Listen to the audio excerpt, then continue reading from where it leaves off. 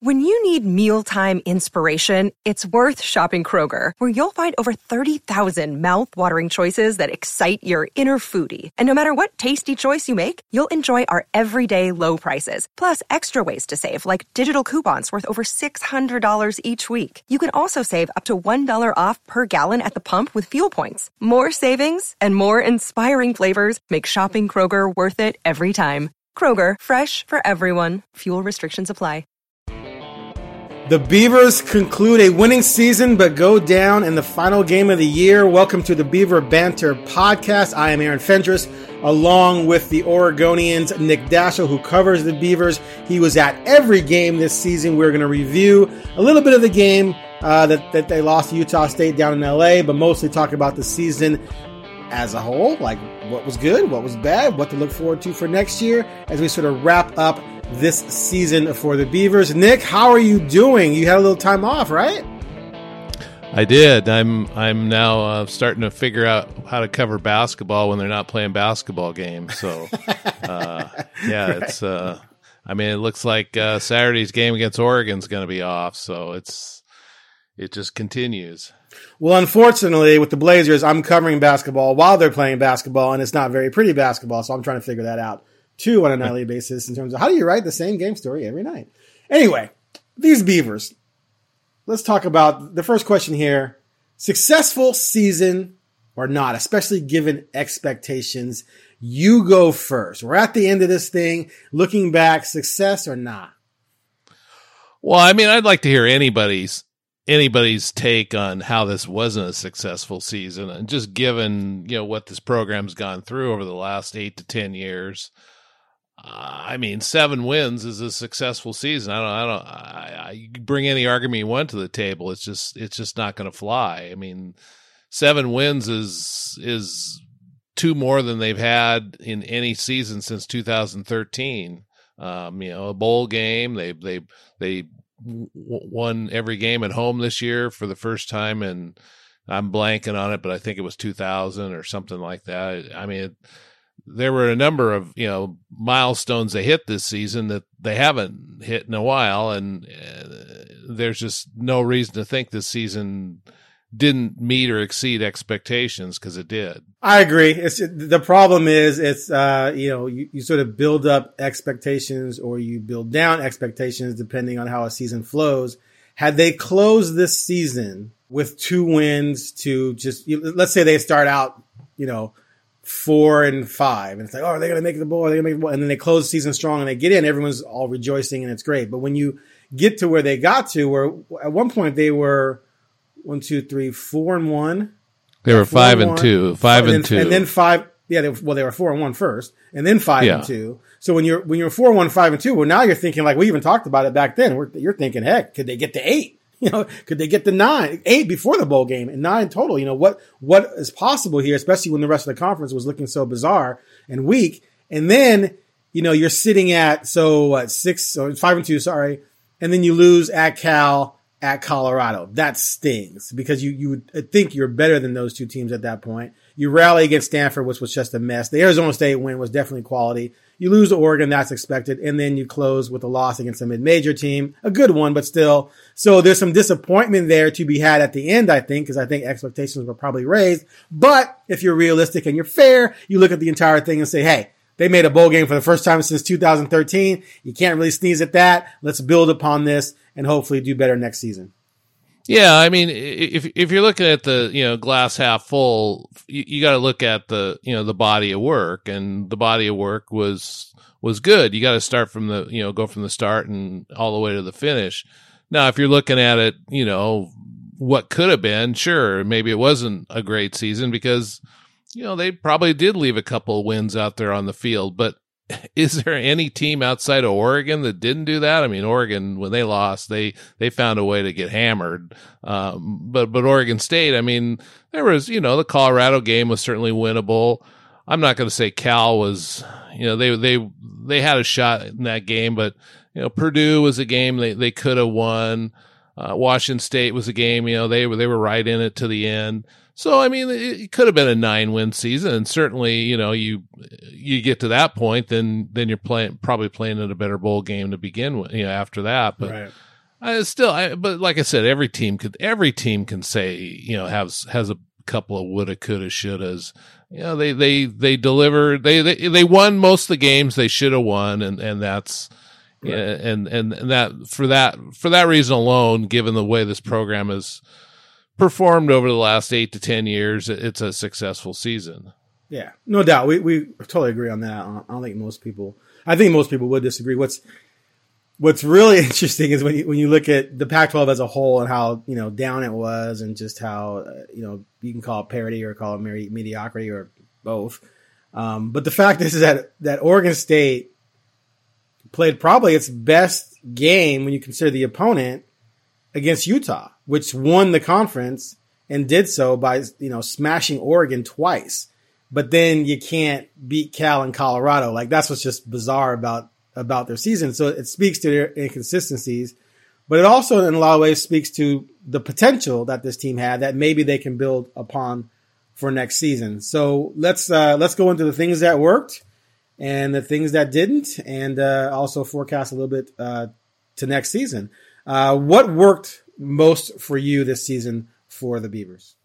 Well, the offensive line you have to start with that. That was one of the best offensive lines in the country. Now, maybe as the season got toward the end, it wasn't quite as effective, probably because opponents had so much tape on them that they had some things they could do against this offensive line. But for the most part, I mean, these guys dominated defensive fronts during the season. They ran the ball as well as any team in the Pac-12, and they protected the quarterback. And that number one was the thing that worked best. And then, because of the offensive line, the running game was really good. They had, you could argue BJ Baylor, if he's not the best running back in the conference, he was probably one of the top 3. I mean, he ran for close to 1,300 yards this season, and he's on his way to the NFL draft. I don't know if he'll get in a camp or not, but he's the latest running back Oregon State has. They've now had 3 running backs under Jonathan Smith that are going to get a sniff at an NFL camp, if not, land on a roster. No, is it 3? Yeah, 3. Right. Pierce, Jefferson, and then we'll see with Baylor. And then the run defense was better this year. I mean, that's been a sore spot throughout Jonathan Smith's tenure. They just couldn't stop the run. And I mean, were they great? No, but they did hold teams. They didn't give up a lot of explosive runs.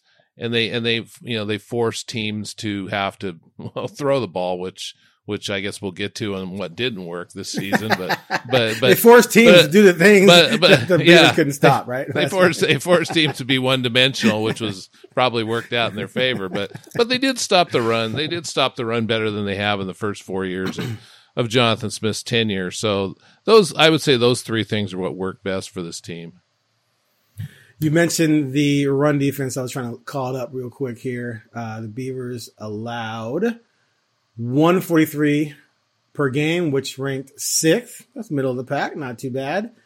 As for their run game, they led the conference, correct? I mean, I think they finished number 1, didn't they? They were either 1 or 2. I mean, there was some. I think Utah might have edged them out toward the end. Yeah, Utah edged them out by 1.5 yards, and 0.6 yards per carry. Oh wait, no, Oregon State finished 3rd. Sorry, 3rd behind UCLA and Utah, separated by 4 yards between them. They averaged 5.3 per carry, which was tied for 2nd best in the conference. So definitely one of the premier rushing teams in the Pac-12. What did they give up per run on defense? I don't have the stats up in front of me, but I think it was fairly decent for Oregon State. Yeah, I'm right here. Let's see, rushing defense 4.1. Which I mean, it's not super, but it's definitely better than it had been in the first 3 years. I mean, I think 3 years ago they gave up over 6 yards a run or something like that. So yeah, okay. It was better. It was better. So let's get to what didn't work. You were complaining all season about the tight end production. You wanted some tight end action, didn't get much of it. So let's talk about what you think didn't work. The inconsistent production from the receiving and tight end positions are a little bit of a concern, and I'm beginning to wonder if maybe they just played too many guys. I don't know if that's an issue or not, but they played a lot of receivers, and I don't know if anybody was ever able to get into a rhythm at all out there. And maybe it's because they don't really have a great receiver outside of Trayvon Bradford, who I wouldn't say is great, but he's certainly a starter on a lot of teams. But they weren't able to make big plays down the field. They had trouble separating at times. Got to give them a little bit of credit that they were good as run blockers. I know Canzano and I, we watched, obviously we were at a number of games together, and we constantly remark when they run those fly sweeps that the receivers they take it all the way to the sideline rather than cut it up when there was a hole. And I don't know, it just seemed like there was places to run on those, and for some reason they take it all the way to the sideline. They're trying to get wide all the time. Yeah. And that was, to me, that seemed like a little bit of an issue too. But, and then with the tight end, Brian Lindgren and Jonathan Smith constantly referred to the, one issue with the lack of throws to the tight end as opportunity. We ran the ball a lot. We didn't throw it a lot. I mean, I get it, but if you got a tight end like Luke Musgrave, you got to throw to him. He had 22 catches for 300 yards. I mean, I think he caught 7 passes against Oregon. I mean, he's just, I don't know what I'm missing. In fact, it's something I'm going to, talk to Smith and Brian about, in the next month or two. Just, what am I missing there? What was he not getting open? Why wasn't he more part of the game plan when it came to throwing the ball to him? Because, I mean, you see these tight ends can make a big difference. If you got a good one that can run and he's big, and he's both. And I mean, he's got to be a bigger part of the offense next year. I'm assuming he'll be back, but that to me was kind of a negative. Obviously the pass defense was inconsistent. At times they were good. They were better when Alton Julian was playing. He got hurt at the end of the Utah game he blew out his knee, lost for the season, and that it seemed like then it really got to be an issue, defending the pass, and a lot of that had to do with they just weren't the backers just weren't getting to the quarterback, and the rush wasn't getting to the quarterback, and I mean it was glaring in the Utah State game how a guy who had never thrown a college pass in his life was just sitting back there, checking, looking second and third receiver, no problem, and he just had all kinds of time to throw, and so that was a big issue is the pass rush, especially the second half of the season. And then third down defense, that didn't really seem to get much better throughout the season. It was one of the worst in the country, and it didn't matter whether it was third and short, third and long. Teams were hitting it 50+% against Oregon State, and I mean, if you want to be a good defense, you got to get off the field, and they weren't able to do that this year. So one thing about the tight ends, I'm looking at it here. So you had Musgrave with 22 catches, which was 4th on the team, and then you had Tegan Quintariano. Is that right?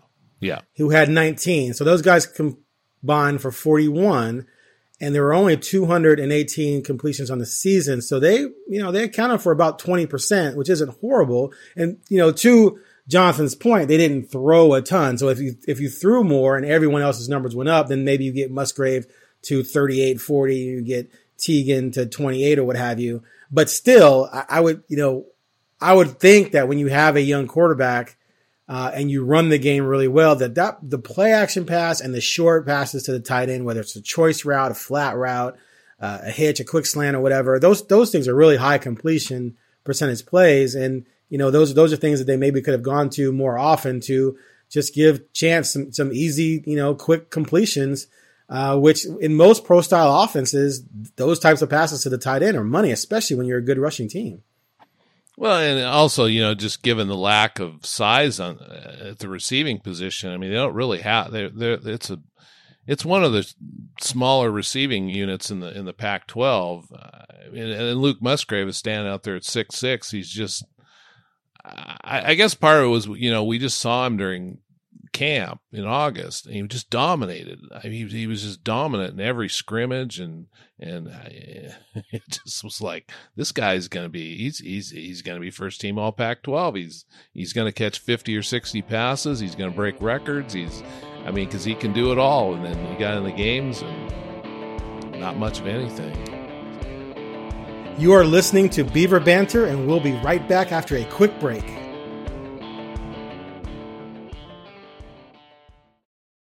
Biggest concerns to the season and moving forward? Yeah, to start with, I'd say the finish to the season. I didn't think this team finished very well. They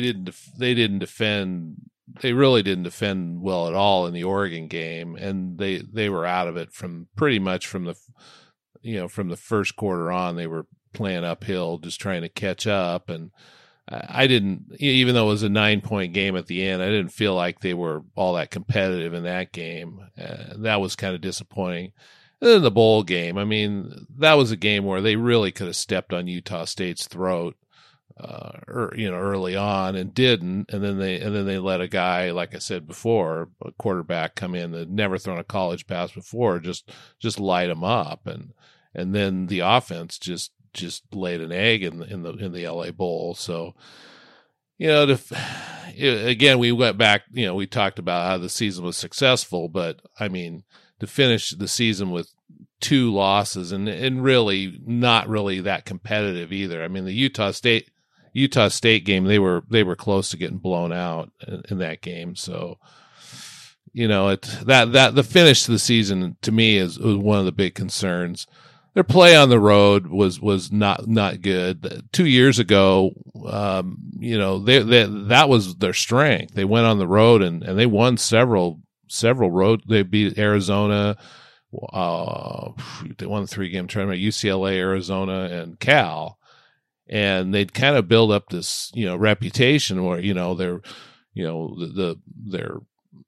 where they kind of, circle the wagons, that stuff you always talk about when you're going on the road. And this year outside of the USC game, they didn't play well on the road this year. And so that's something they got to address. The trajectory of the defense, it was better this year, but it's got to get a lot better. If this team really wants to go where it thinks it can go, I mean, they've got to improve again. And that could happen with a new defensive coordinator. And, finally, I think we've already talked about this, but the receiver play, that's got to improve too. And I expect it's going to have to next year, because it's hard to believe they're going to be able to run the ball as effectively as they did this last season. So, those would be my biggest concerns coming out of the 21 season. What was your game of the year for the Beavers? It's kind of a coin flip to me between Utah and USC.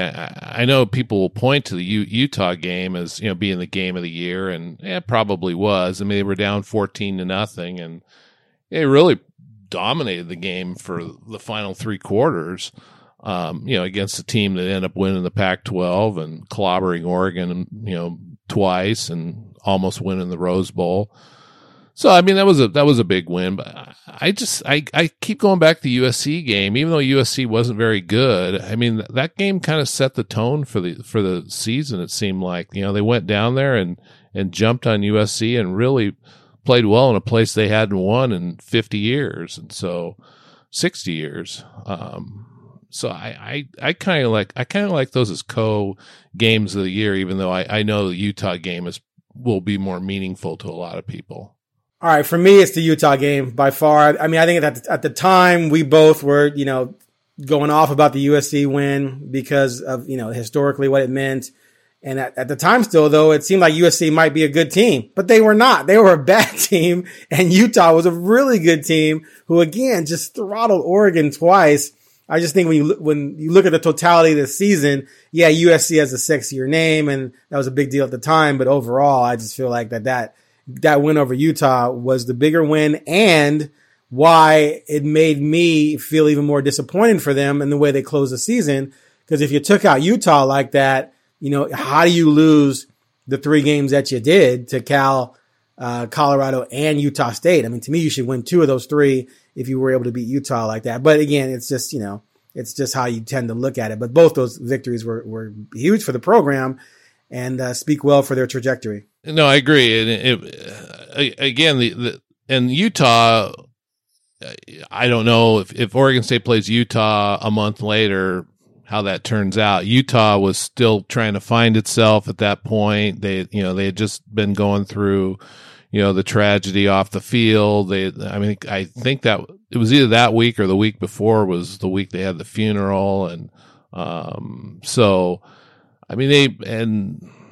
maybe they caught Utah at the right time, but they beat Utah and no one else in the Pac-12 did this year. So I can definitely see that argument that's the game of the year. All right, let's get to some awards here. The first annual Beaver Banter year-end awards. We need some kind of like music, some like Academy Award music here. All right, MVP offense. Who you got? Well, BJ Baylor's probably going to be on the top of most people's list just based on his production. He was, he had 6 100-yard games. He was first team All Pac-12. He really was the guy that made that running game go. They had a few other guys that contributed, but he was the main guy. I still, and it's hard to give an MVP to an offensive lineman because they really play as a unit, not as a single guy. But Nathan Eldridge was 7th year center. He was a rock all season. The coaches raved about how he had taken his game to a level where he was really effective at getting to the second level and blocking linebackers. And he was first team all conference as well. And if you're asking me of all the players coming out this year in Oregon State that are going to the NFL draft, which one's going to go highest, I would say Eldridge is probably the most likely guy to go, the highest in the draft. If I have no idea where these guys are going to go, but that's my gut is that he'll be the most attracted to an NFL team. So I'm going to say Baylor, but Nathan Eldridge, I got to give him a nod.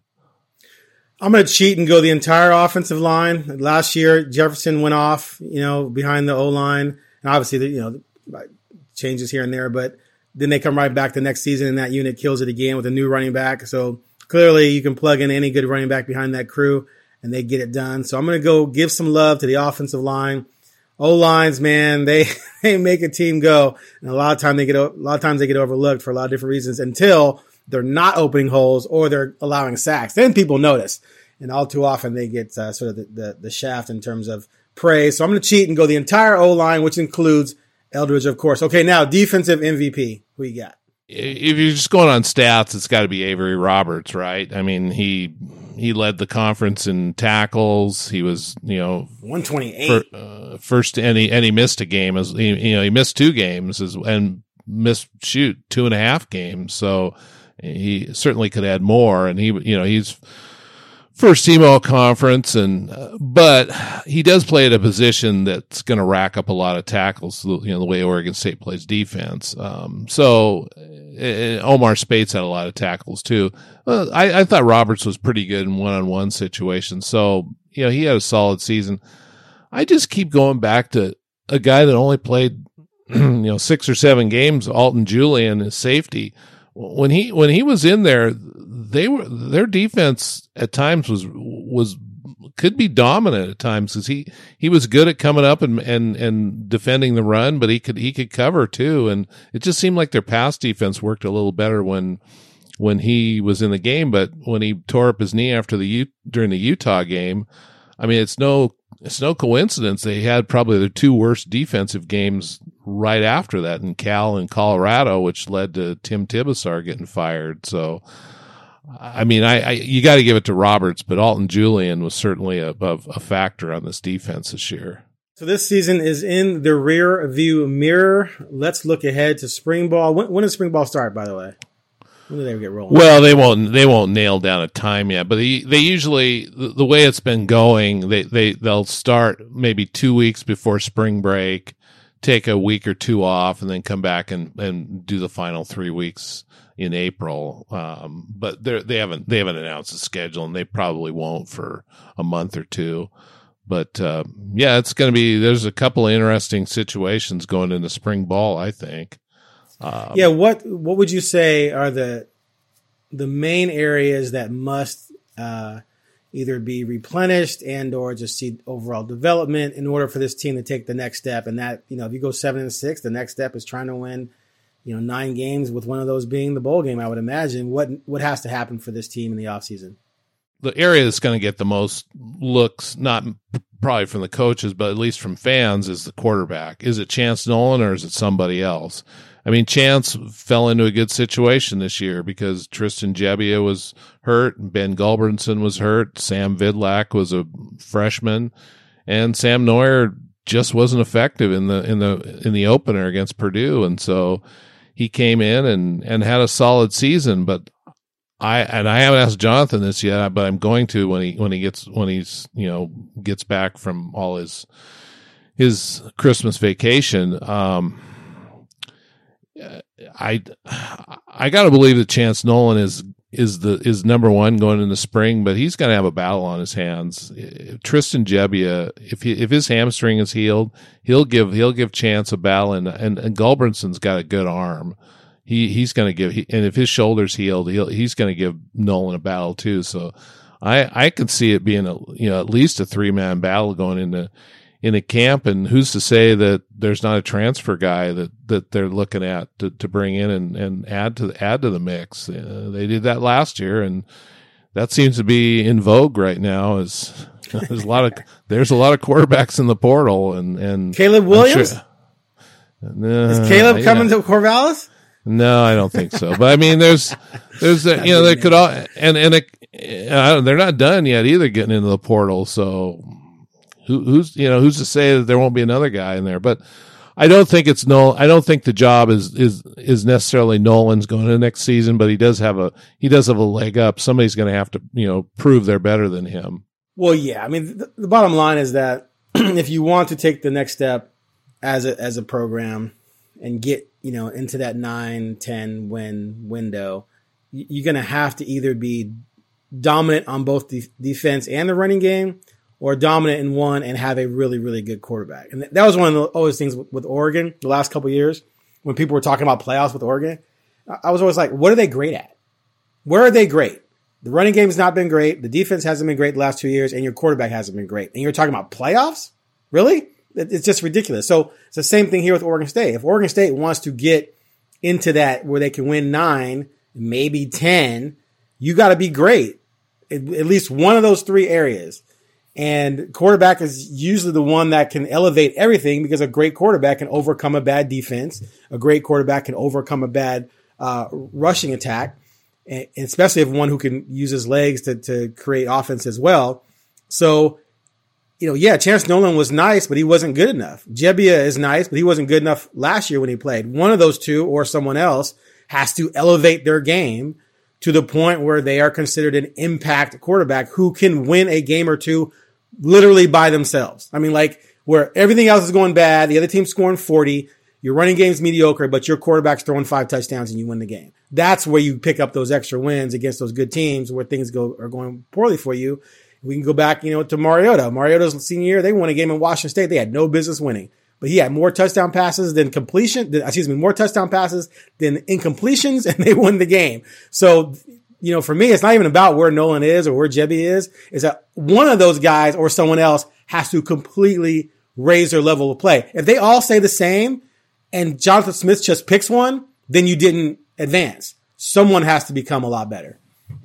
Yeah, and whoever that is, he's going to have to be a guy that can stretch the field a little bit, because that's what this offense really lacked this year.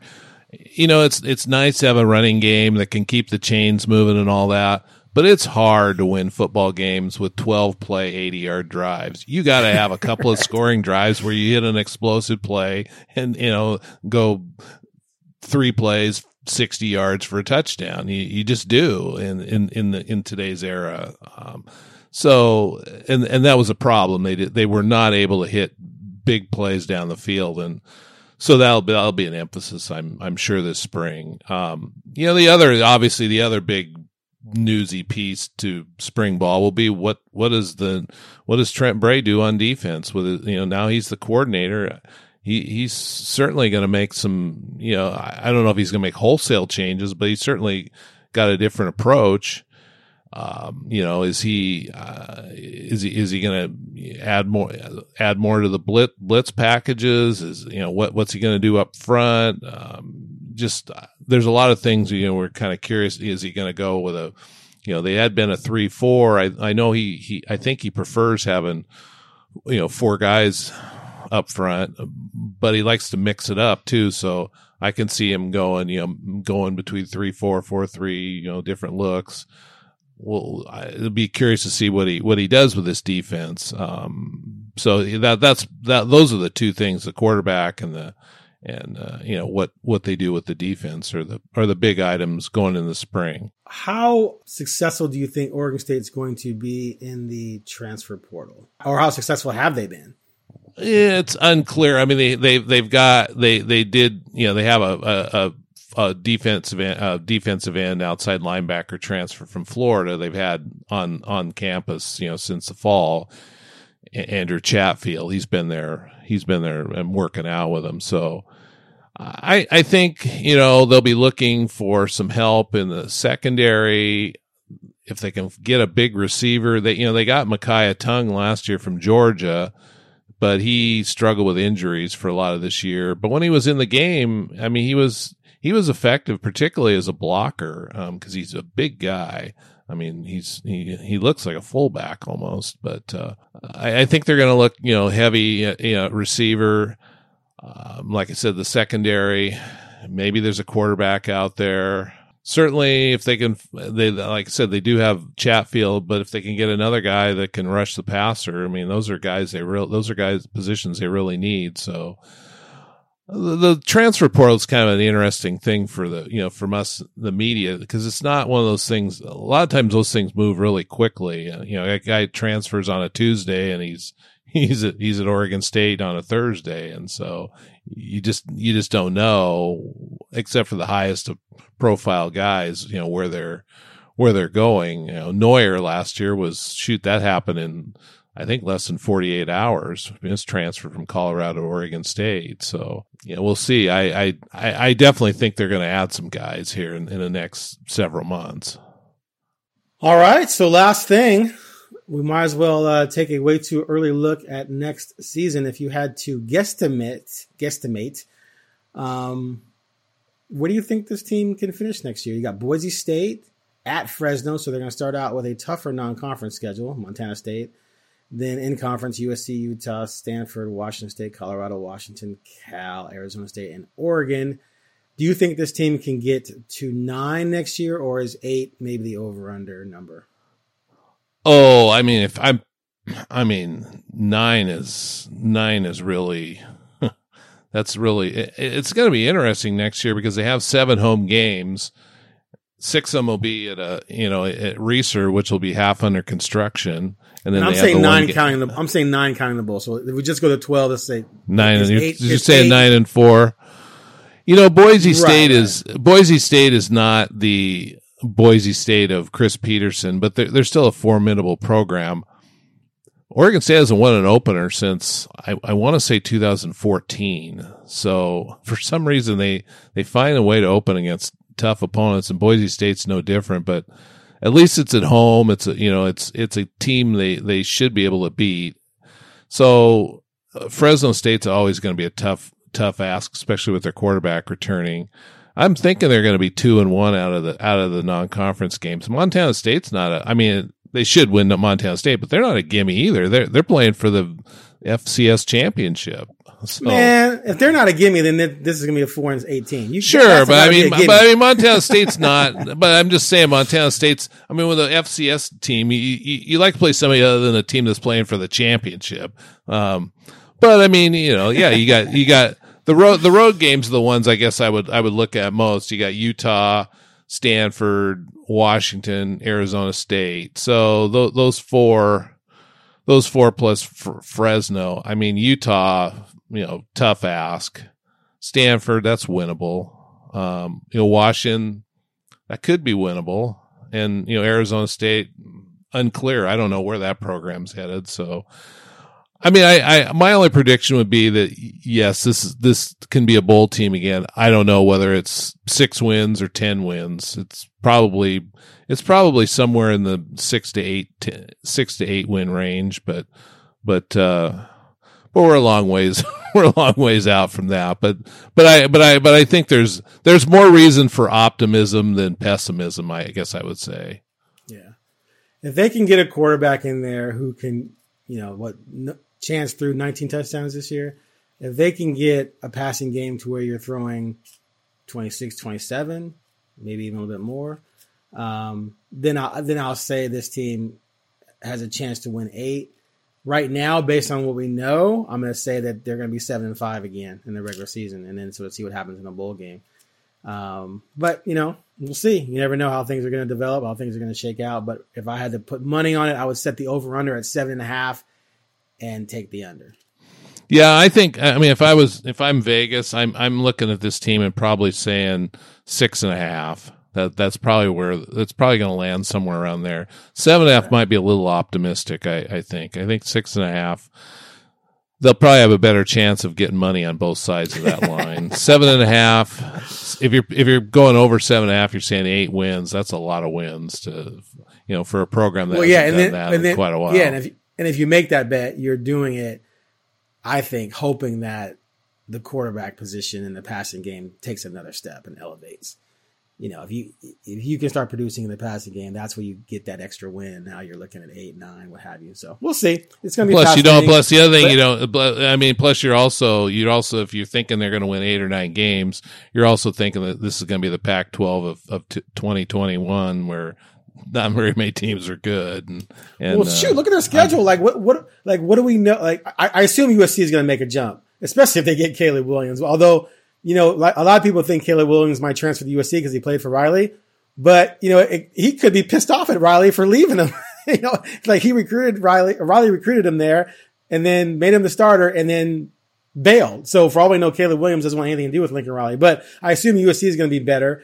We don't really know what to make of all these other teams in the conference, but what's Stanford going to be? What's Washington State going to be? What's Colorado? I mean, at Washington, are they going to be any good? Cal? I mean, to me, all 5 of those games could be very winnable. They could be very losable because those are all mystery teams. So that's why I'm thinking, like, if you got the passing game, 8 is possible because there's so many mediocre teams in this division. Yeah, I mean, the one thing they don't have on this schedule is just a juggernaut, a game that you can go, it's going to take everything within the kitchen sink to win. There's nobody on this schedule and I'm throwing Oregon in that mix as well. I mean, there's just nobody on this schedule that you're just thinking is so good that you're going to have a hard time beating them. But they're really outside of Montana State and Colorado. I think Colorado's a mess. Those two, I mean, I'm be surprised they don't win those 2 games, but outside of those teams, I mean, shoot, they're all going to be competitive. So you're right. I mean, yeah, if they can get a passing attack going, you wouldn't think the running game is going to fall off a cliff. I mean, it still should be pretty good. All right. Well, I think we've reached the end of the Beaver Banter podcast season-ending edition. I guess you're just going to be juggling basketball schedules and wondering when games are going to happen or not happen. Is there any hope for the Beavers men's team at all?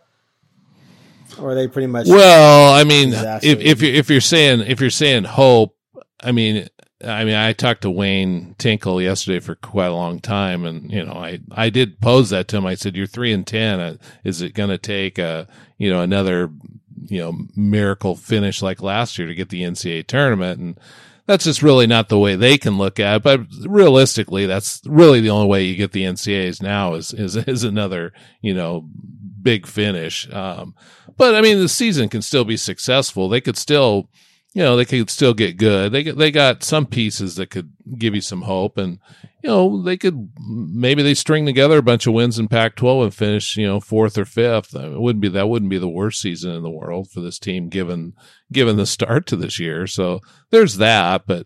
And the women's team is still a work in progress, but I think it's an NCAA tournament team. It's just going to take some time to put together, and they just can't get on a bad run here, but they do tend to get better as the season goes on. And so I think at least the women are going to end up in the postseason this year. Okay. Well, I guess we'll, maybe talk some more football after signing day. All right. Sounds good. All right. Thanks for listening. Please be sure to click the subscribe button, give us a nice 5-star rating, or you can give Nick a 5-star rating and not give me a rating if you still hold my Duck affiliation against me. That's fine too, but I enjoyed doing this podcast with Nick during the season. It's fun to talk some Beaver football, and I look forward to doing some more of it in the future. Thanks for listening.